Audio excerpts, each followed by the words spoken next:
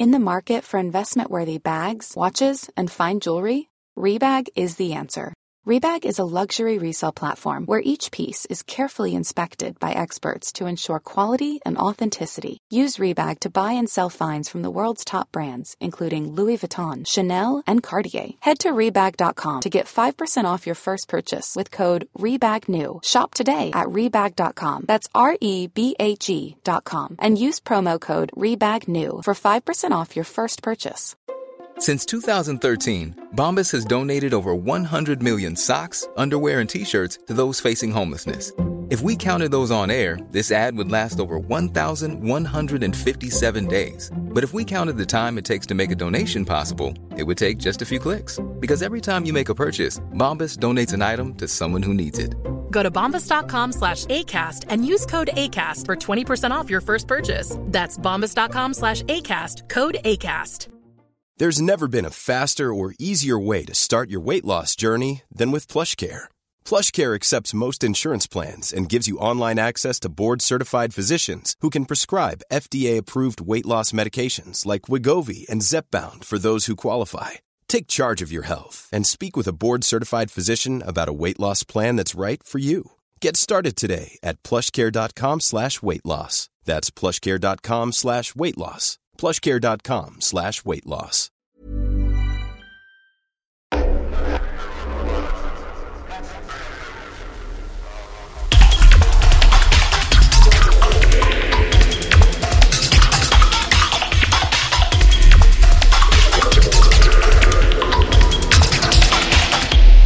This is not a diving podcast with Scuba.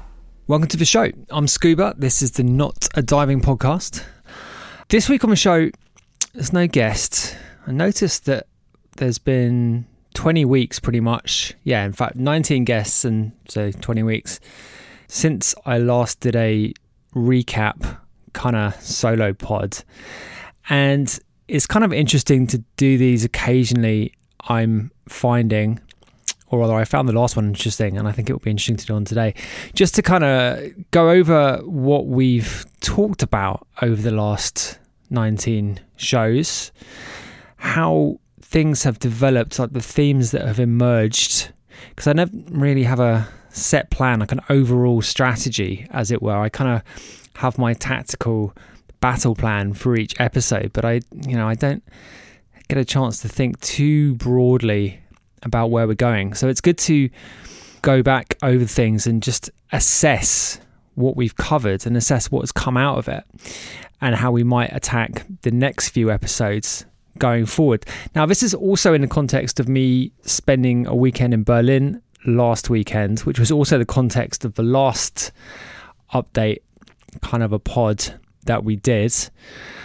So we had a show, a Hot Flush show at Arden, and we also did on the Saturday, so that was on the Friday, and on the Saturday we did Her live stream, Hot Flush Presents at Her.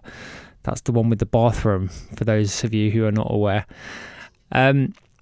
So for both of those shows, we had Anna Kost playing, Closet Yi, who had come in from South Korea. Actually, she'd been in Europe for a few weeks, but yeah, she was on the last leg of a trip from there, which is the first time I think she's been over playing proper shows. She's been over before, but it was her first proper run really as an artist doing the touring thing. And at the Arden show, we had Appleblin playing back-to-back with Roscoe. And then on Her, Roscoe just played on his own. Additionally to me, of course, doing my thing too. So it was kind of it was a fun weekend, a bit different to my last trip there, where if you listen to episode 15 of the pod, where I described clearing out the dance floor of a Berlin club. So it's a bit different to that, but it's always a bit different when it's your show.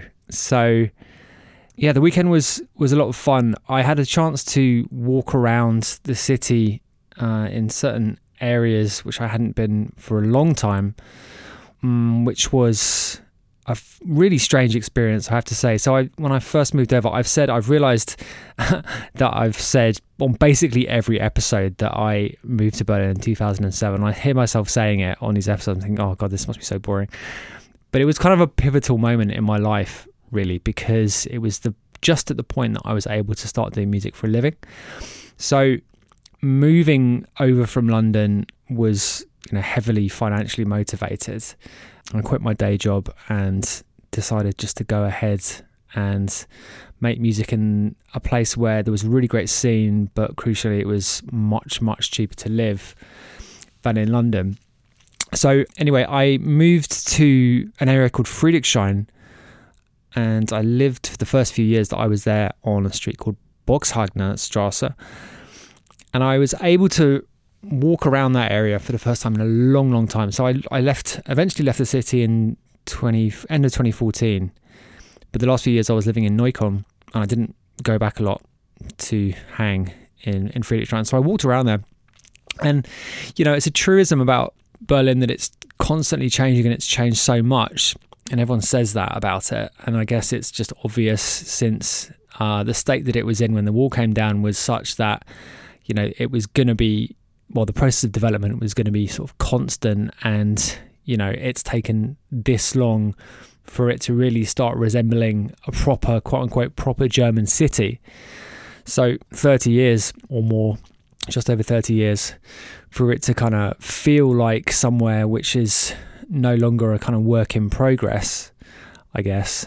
But anyway, I was able to walk around Friedrichshain, and Friedrichshain was one of the early places, I guess, to become quote unquote cool in the kind of post wall coming down era. So like Mitte, I think, was the first place, and then Prenzlauer Berg, and then Friedrichshain. But Friedrichshain was always the place that was kind of the center of the kind of punk left wing, the kind of May Day riots, which are always a big thing in Berlin, and were always centered actually around Boxhagener Platz. That was what I learned when I moved into Friedrichshain for the first time. Like that was, it was always like, on May Day, this place is going to kick off. And it definitely did kick off on numerous occasions when I was living there. Like the May Day thing it's really a big deal in Germany, in Berlin in particular. And there was definitely some burning cars and that sort of thing going on, which is, it's fine. People got to make their point, and 1st of May is as good a time to do it as any, I guess. But I was walking around there, and it's funny because it's so the same, but also like palpably different. So it's one of those things where like I just was walking down the streets, and like the people who look the same and dress the same but are just younger and ostensibly, are just basically the same people, to all intents and purposes.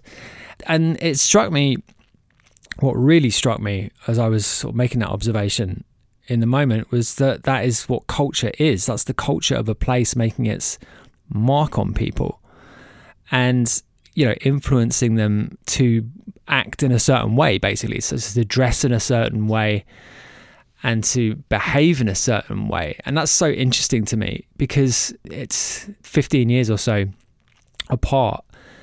And like that sort of punk aesthetic is, 45 years old at this point or more.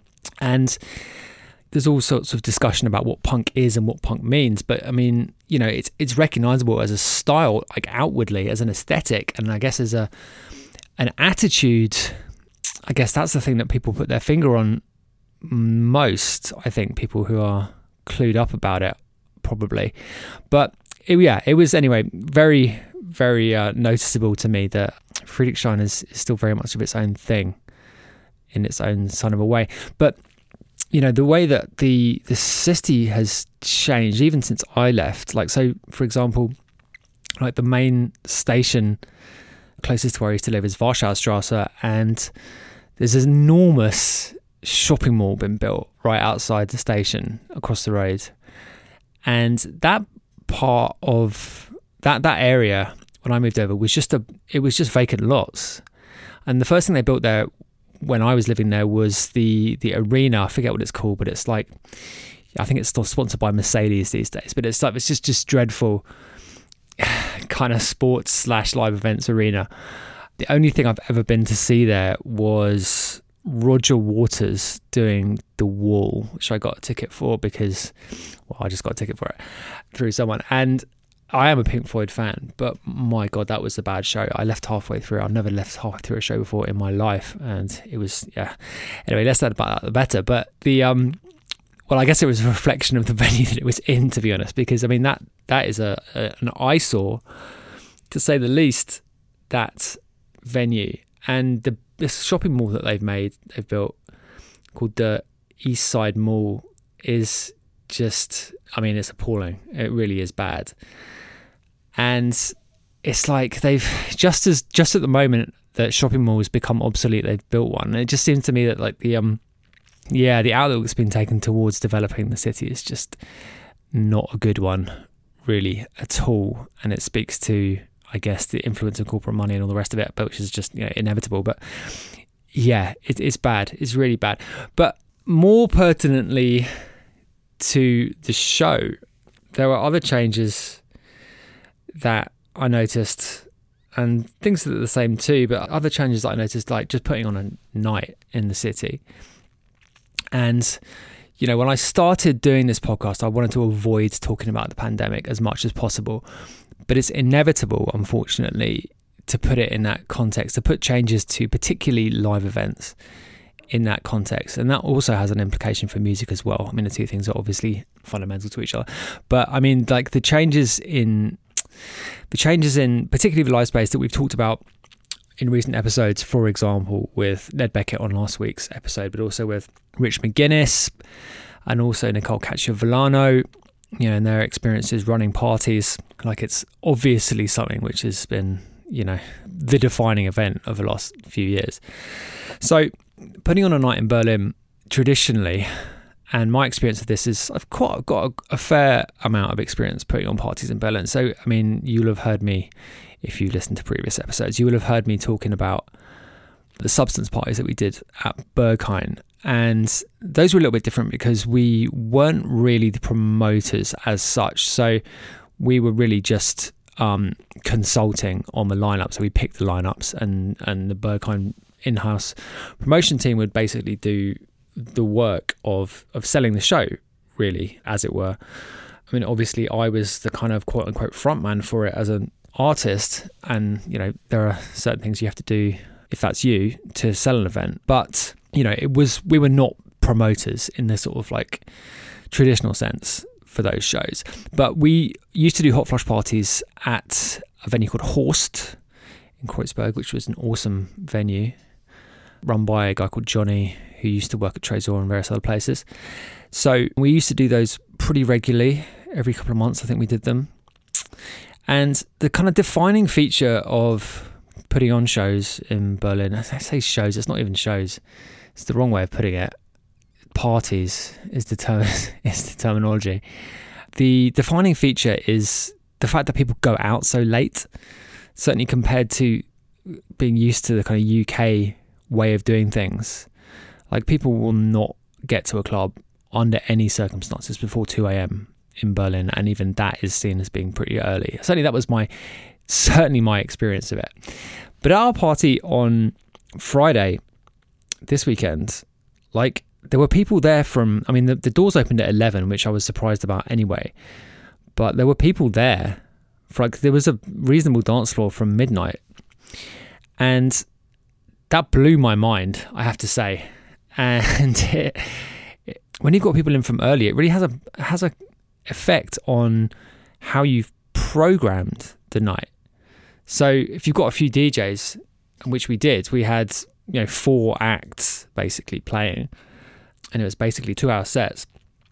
Like, if you expect it to be empty for the entirety of the first DJ set, like that is a bit of a change when you've got people there and dancing. So one of the kind of phenomena of recent times, and this has been discussed on Twitter, argued over on Twitter, is how you should approach a warm-up set these days, and whether the new generation of DJs gives proper respect to the institution of the warm-up set, and the implication being that they don't at all. And you know, the tempo of music has definitely moved up a lot. It's only what the kind of tempo expectations, I guess, of the audience have increased substantially. And, you know, it occurred to me during doing the DJ who played first on Friday during her set, she was playing like around 135 BPM. And, you know, an older friend of mine came up to me and was like, wow, this is extremely fast for early in the night. But it occurred to me that it really depends on where you expect it to end up. So if you expect the peak time DJ to be around about 150, then 135 is completely reasonable to play during warm-up. But, you know, even 5 years ago, 150, don't be ridiculous. You wouldn't play 150, even if you're playing pretty hard. So just the expectations have changed to such a large extent, such a huge degree, that I think it changes the way they view those early sets. Anyway, so that was one thing. And the other was, well, I mean, I won't say too much about the actual party panned out. It was a really fun night. I had a great time. But if I'd known how the crowd was gonna, well, if I'd known when people were going to arrive, I would have programmed it a bit differently, put it that way. And it made me think about those kind of comments about warm-up sets and, you know, the extent to which the kind of classical notion of building a party, I guess, from the kind of promoter's perspective, like, you know, it's a real kind of it's a kind of fine art putting a party together and, you know, creating the environment for people to have a good time. And the programming of the music is absolutely central to that. Particularly if you've got a big lineup and you're wondering where to put people, like the running order, it's really super significant, you know. And we've talked on the show about, you know, the tradition of all night sets, and we talked about that to Dubfire in relation to the classic kind of New York scene and that kind of tradition of one DJ playing all night. And, you know, that kind of skill of building like the atmosphere from very early on, knowing when to boost the system, you know, knowing when to drop the first vocal, all those kinds of like little details which can make memorable moments happen on a dance floor, memorable moments happen in a party.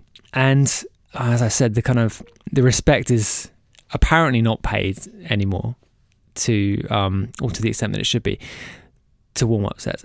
And that says a lot about the way people think about parties generally. Like, it's like, you know, have those details been lost a bit in the way that people think about it? If the attitude of every DJ is to come in and just play as hard as they can, like, do some of those nuances get lost? And, you know, you'd have to say on the face of it, yes, they do. And it turns into something different, right? Because, you know, that all night long thing, which is very much kind of like house and techno, but more kind of very much a kind of house attitude, is so different to the kind of bass music attitude of like 1 hour sets. And, you know, the classic drum and bass thing of like you've got 8 hour party, 8 DJs, and everyone turns up and plays their bangers, and it's sort of it's kind of arms race, a tune's arms race, right? So you have to do just the most with your set as possible. And I guess the kind of DJs that stood out in those environments, those kind of like DJ environments, the scenes, the DJs that stood out were the ones that were able to do something different and distinctive, basically, in those conditions, right? So I'm thinking about like DJ Hype, for example, with his scratching thing. And I guess when Andy C started doing double drops and that kind of stuff, to really kind of distinguish themselves from everyone else. And that, you know, that's a creative thing, you know, there's a lot to be said for that, you know, and parameters, constraints, I've often said over the years, can be extremely motivating and extremely inspiring, right? So it's not necessarily a bad thing to have these impositions. And it's also an extremely easy thing to sort of shake your head at a new development. such as the potential ignoring of cherished party norms. Anyway, so basically, long way of saying that we had a great night on Friday, but it was a bit different to what I was thinking it was. And, I don't know. These are just observations, extremely subjective observations. And I've been trying to figure out what, if any, the big changes have been, and just going back to what I mentioned at the top was I was hoping to get out of this discussion, because I'm basically having a discussion with myself here. I've written down some questions to answer, but whatever. Like, one of the things I want to get out of it, and one of the emergent themes from recent episodes of the show, has been what has changed since the pandemic, right? And what did the pandemic change in things, in music and in parties and in the industry? And if one of the things is that people are going out earlier and people are just generally paying less fealty, if that's the right word, to the established traditions, the established norms of the club scene, like, is that something that's going to endure? Because, one of the obvious things about, one of the obvious kind of demographic things is that you had a generation of kids that didn't start going out until 2 years, best part of 2 years after they would otherwise have been. And they obviously picked up their own cultural baggage in that period, right? And are now bringing it to the rave. And, that's fine, but it does have implications. And it's interesting to observe how these things manifest themselves in the kind of day-to-day of working in music. Anyway, there are a couple of other things I wrote down from Berlin. So in the gents' toilet, there was a sticker like just opposite at my eye level, which said like "No Borders." And one of the things which is emerging in the last few weeks, and it's emerged in, it's been in my head for a little while, but the impact of the kind of global situation on the music scene, and stuff like inflation and supply chain disruption and cheap flights becoming less available, and potential for oil prices, therefore fuel prices, to be significantly higher going forward, and how that will impact what we do as musicians and what we do in the music industry generally. And so I've asked a few people about this, talked about it to Ned last week, had quite a deep discussion with George Fitzgerald about this and other stuff. That was a great episode, I have to say. There was a danger there, there was a danger of it becoming a bit matey, because I'm sure many of you know that George and I are very good friends. I think we did a pretty good job of not descending into bro stuff. But and particularly in the second hour of that, we had a really interesting, quite deep discussion about the potential development points for music based around stuff like that. And, George was hypothesizing that this might have a knock-on effect for, in terms of like local acts getting booked more often, sort of a similar sort of set of forces which sort of happened or threatened to happen anyway in the pandemic. But if it becomes prohibitively expensive to book an up-and-coming DJ from out of town, then that will really have a significant impact on how people build their careers, right? Because an important part of, or perhaps the most important part of building an artist's career in the last 20 years has been the ability to tour widely from early on at low cost and take your sound around the world, basically, from, the first couple of releases that you have, or maybe you've just got a radio show or whatever, wherever there's the kind of, demand for you to play, and, you're visible to everyone now, obviously, due to the fact that everything is online. So that kind of like low barrier to entry in terms of access to your music, and the low barriers to cost of touring. Like, if those two things go away, or certainly if the latter of those two things goes away, like, that means it's that much more difficult. And yeah, maybe that means that you'll have more opportunity for playing in your own city, but like, if that means that's all you do, then where do you go as an artist? Like, if you have to have had a big hit record or whatever to make it worthwhile, someone paying your much increased travel costs to get a show elsewhere, like, that means it's much more difficult, much more, just it makes the whole landscape that much more challenging, I think, and that's much more difficult to build something for yourself long term. And if you think about it like that, we've really been in a really easy landscape for the last 20 years or so in terms of that stuff, certainly. So that's kind of scary, actually, going forward. The other thing about this weekend that I wanted to talk about was, playing on Hör HOR with an umlaut. Yeah, it's kind of they've caught an enormous amount of hype in the last couple of years. I think partly or mostly because they have an extremely easily identifiable visual hook, like the bathroom thing, as I mentioned earlier. And I mean, also they've done the stuff that you have to do, right? So they've been extremely consistent with doing lots and lots of content. I was trying to avoid using the word content then, but lots of stuff. They're very consistent about the programming. You know, I've got a pretty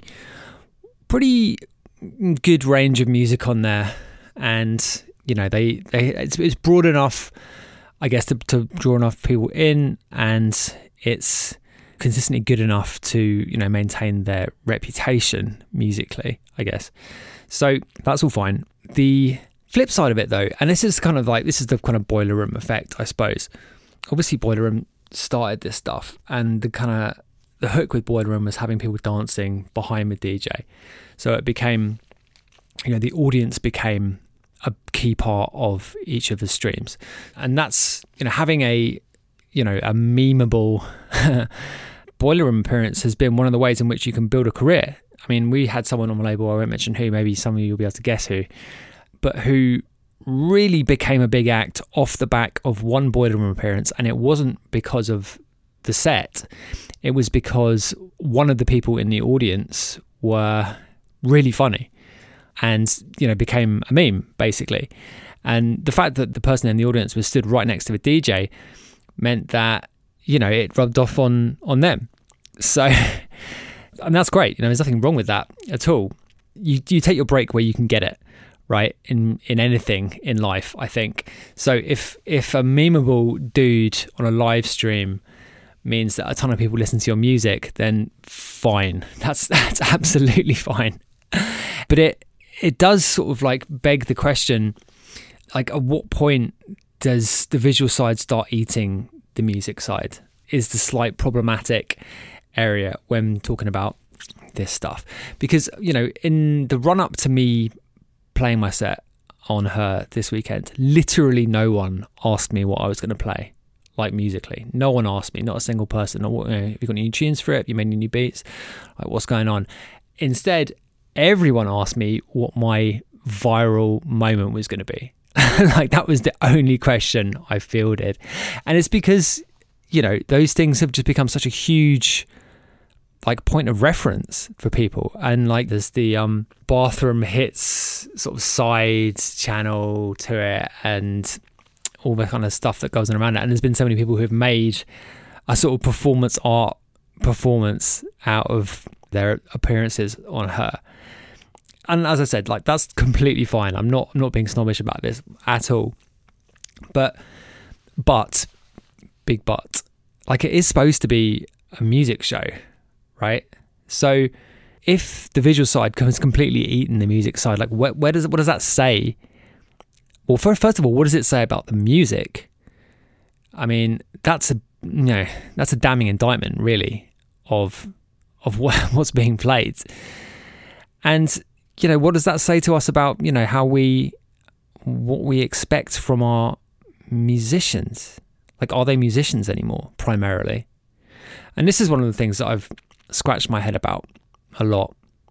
And it's very easy, as someone who's been around for a long time, it's very easy to be dismissive of developments, and you have to catch yourself and say, well, hang on a sec, no, this is just how it is. This is what people are vibing off now.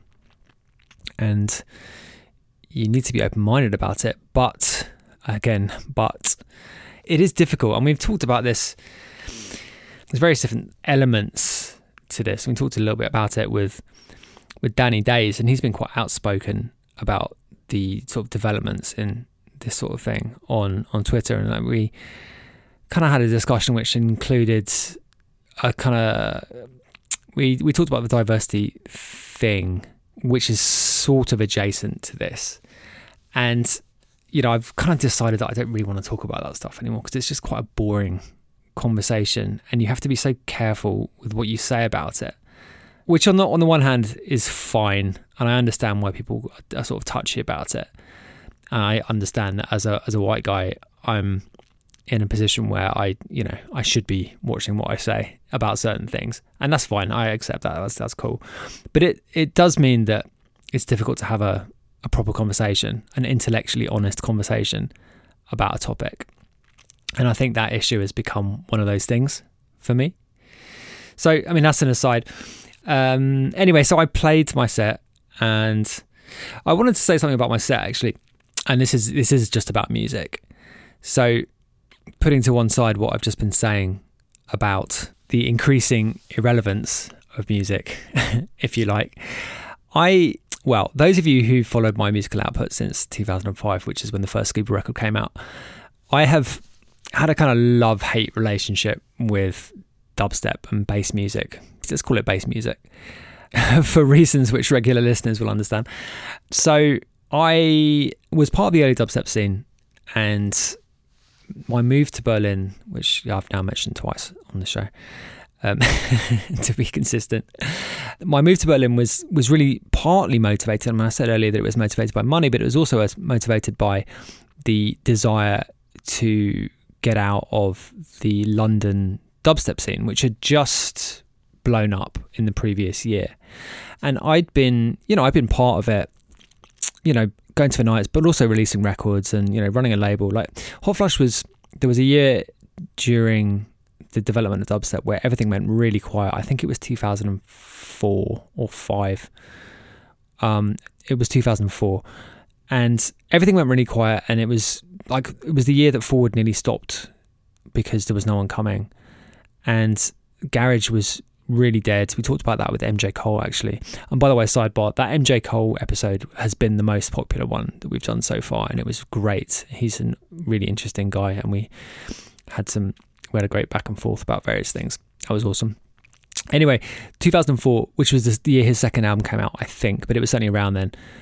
And that Garage was just on the floor, and dubstep was still nascent, and Hot Flush was basically the only label still releasing regularly, basically, in that year. So we were definitely part of that early dubstep thing in a big way. But as we said, as has been covered on the show, I think it was the Joe Nice episode, I'm not from South London, I'm not from Croydon, so I'm not part of that group at all. And I know those guys, they're all great. I mean, and I get on well with them, but that's not me. So the kind of emerging narrative of dubstep was a Croydon thing, right? And that became, to me, a bit frustrating, frankly, that was just the received wisdom of all of it. And it just became a little bit suffocating. And I wanted to get out of it. I was getting pissed off with the music, and I was just like, I need to do something else. So that was a big motivating factor for getting out of London, in addition to the fact that it was super expensive. So my first album came out the year later, and the title of it, A Mutual Antipathy, was a direct reference to that, my relationship with the dubstep scene. Triangulation, which came out 2 years later, was kind of, I guess, the kind of total of my musical efforts to that point. Everything that I'd done in bass music kind of built up to that record.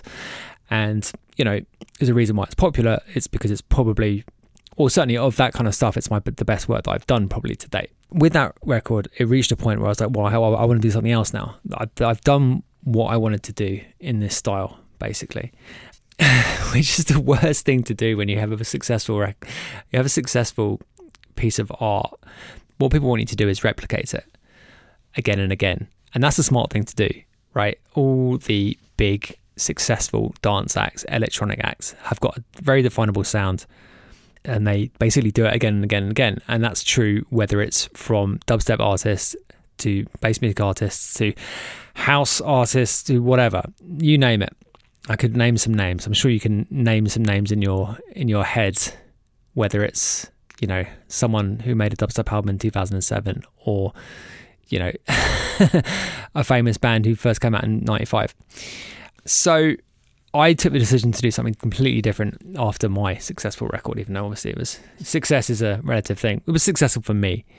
So I wanted to do something different, and I did. And I spent, 5 years making house music. And actually I was more successful doing that than I had been with anything else. But lots of people didn't like the fact that, lots of people who had liked Triangulation and my previous stuff didn't like the fact that I was doing that. And I lost a lot of people along the way. And I've been kind of reckoning with that ever since. And, what I then did was decided that I wanted to make techno. So I did that, even though I'd been sort of like in and around techno with my techno/dubstep stuff since 2008. But, I spent a long time just doing the techno circuit, which pissed off loads of people. Pissed off is probably the wrong word, which just lost the attention of people who had been into my house stuff. And, that's another thing which, is not a good idea. I wouldn't advise people to do. Anyway, this is a long way of saying that the set that I played at Her this weekend is kind of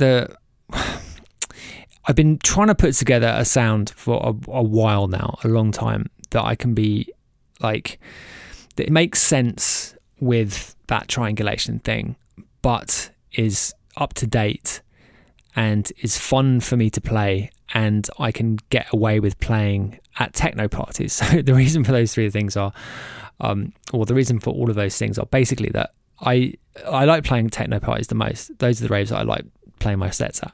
Absolutely. I don't like the whole bass music rewind culture thing. I hate all that stuff. I can't stand it. I'd really, occasionally it's fun playing at that kind of party, but I cannot do the circuit like that at all.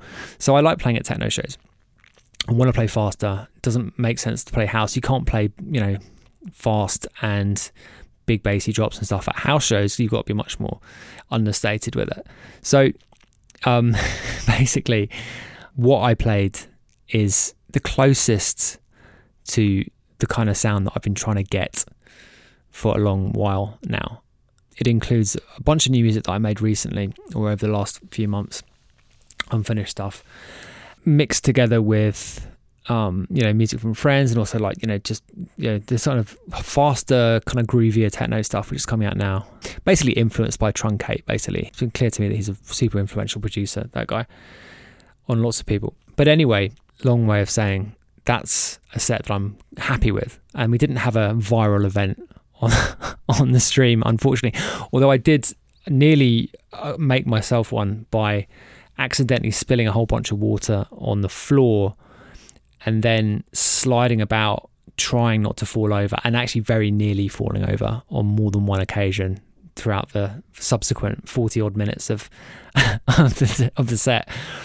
It was nearly bad, or maybe it would have been good considering the potential benefits to be had from a viral event. I'm not sure that slipping over on your face is a good viral event.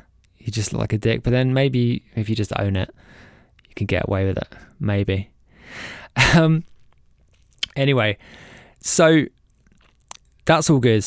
I've been rambling on for a long while on the subject of this weekend. I didn't mean to go on for quite this long. So just a quick recap on the episodes. Like I said, there's 19 of them, so I won't go through each one. But obviously we've had mostly DJs and producers, like artists, whatever. But regular listeners will have heard me banging on about the fact that this is not just a DJ show, it's not just an artist show. So we're trying to cover various different angles of the music industry, and particularly our part of the music industry, it's kind of electronic part, but not necessarily limited to that. Anyway, so we've had, as mentioned, Nicole Cacciavellano, who's a super important dubstep promoter, bass music promoter from Denver in the States. And I played for her earlier this year as well.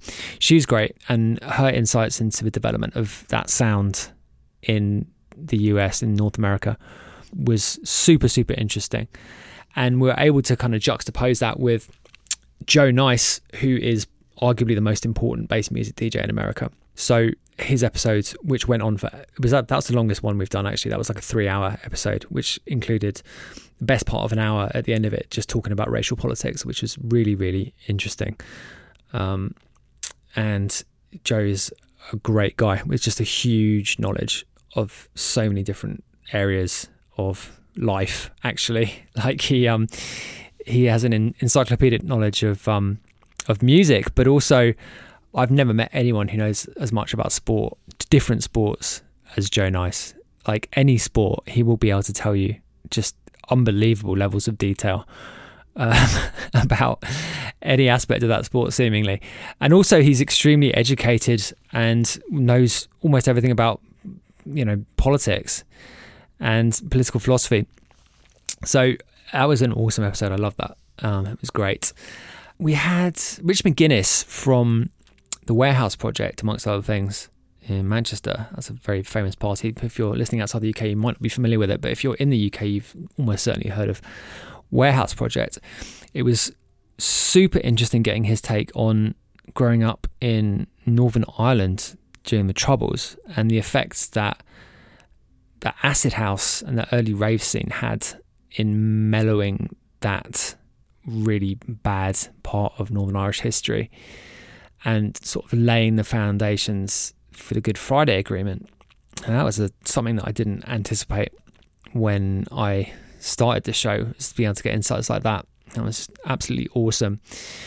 And also on the topic of acid house, we had Dave Clark, and that was an episode which was super popular too, almost as popular as MJ Cole. And in fact, while I remember, I've got to say shouts to Sebastian, the lighting guy at Aiden. He came up to me and said, "Oh, I love the podcast." And it's funny because, just going back to the music thing, like no one has come up to me and said, "I like your music" for ages. Obviously there's people at shows say, yeah, I'm here to see you play, so obviously I like your music. But people compliment me on the podcast way more than anything else that I've done for so long. So that's nice. Anyway, he mentioned that he liked the Dave Clark episode, which is the reason that I mentioned that here. And the Dave Clark episode was one where we talked about lots of peripheral stuff to music too. So there was a fair bit of politics chat in that, which was highly enjoyable. Dave Clark is a very interesting guy and someone who is unafraid to say what he thinks about stuff in a fairly unvarnished way, which is quite rare these days. It really is rare. And in fact, as I've been moving into getting people who I don't know or asking people who I don't know to come on the show, it's really common to say, "Oh, come on, can I have a list of questions like in advance?" And no, you can't have a list of questions, I'm afraid, because it's a conversation, right? I'm going to have a sort of broad agenda and I'll give you the agenda, but I'm not going to give you questions. Afraid not. So the other one that I should mention is Melissa Taylor, because she's the only PR person that we've had on thus far. And the conversation I had with her was great. That was one that I don't think I would have been able to have with someone who I didn't know. Like I go way back with Melissa and we get on well, and it's easy to have a kind of good-natured disagreement with someone like that. So we definitely went back and forth on some things which I probably wouldn't have done with someone who I didn't know. So that was good. That was extremely interesting, in fact, on the topics of in fact we had a good back and forth on diversity, actually. And yeah, I think I've said all I want to say on that topic, as mentioned before. Anyway, the other development we've had since the last Roundup episode was doing Patreon. And if you're listening to this feed, you're not a patron, because one of the benefits of being on Patreon is that you don't get the hard sell stuff. So let me just tell you why we're doing that and why it's good and why you should, if you can, sign up there. I'm doing this, like I said, like it's basically a hobby, this show. I mean, it's kind of something that I've done because I'm interested in talking to people about various different things. I mean, that's the most obvious thing to say ever about something, but there's no like business plan for it. It's not a way of making money, and yet I'm spending like roughly a day a week doing it. And despite the fact that it's not for making money ostensibly or primarily, I do want to have the biggest audience possible for it. So the main pods will always be available free to air. Like, I'm not going to pay all that, but I want to build the audience, and we have to do that through advertising basically. So we need some budget. So the primary reason for doing Patreon is to get the adverts going basically, because that's, what I've learned about podcast marketing is that it's really quite difficult, and you have to have a budget. You have to spend quite a lot of money, and you have to be willing to waste quite a lot of money, or seemingly waste quite a lot of money. But so we need that. I'm lucky that I don't have any setup costs. I've got a recording studio in my house, so I'm just sitting here in my studio now, rambling on. But the other thing that would be good to do would be to do video. That's the thing, which is the kind of big sort of sticking point now. And I don't know how I can do that for every time, because you need a set and all that kind of stuff, really to do it right. And, my favorite podcasts are just audio, most of them anyway.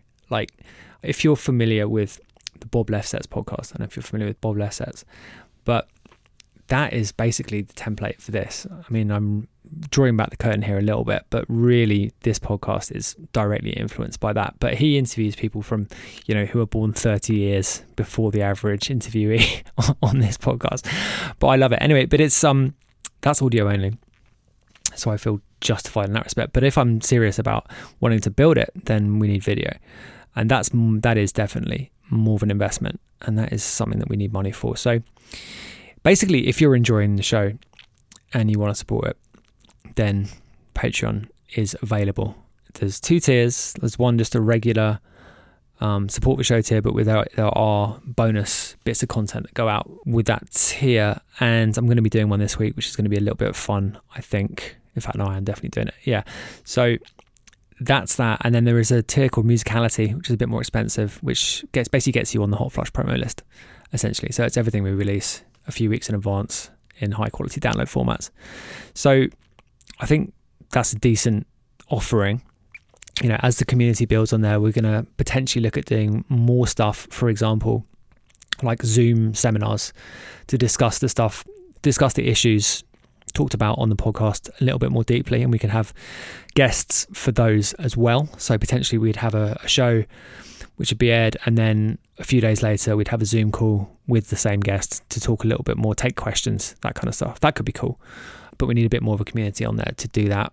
So that's something we're looking at in the coming weeks and months. And we are pushing on. Basically, there's plans for potentially doing live events as well around this. When I say live events, I don't mean like big hard ticket shows or anything, but stuff like, at conferences and that sort of thing, potentially.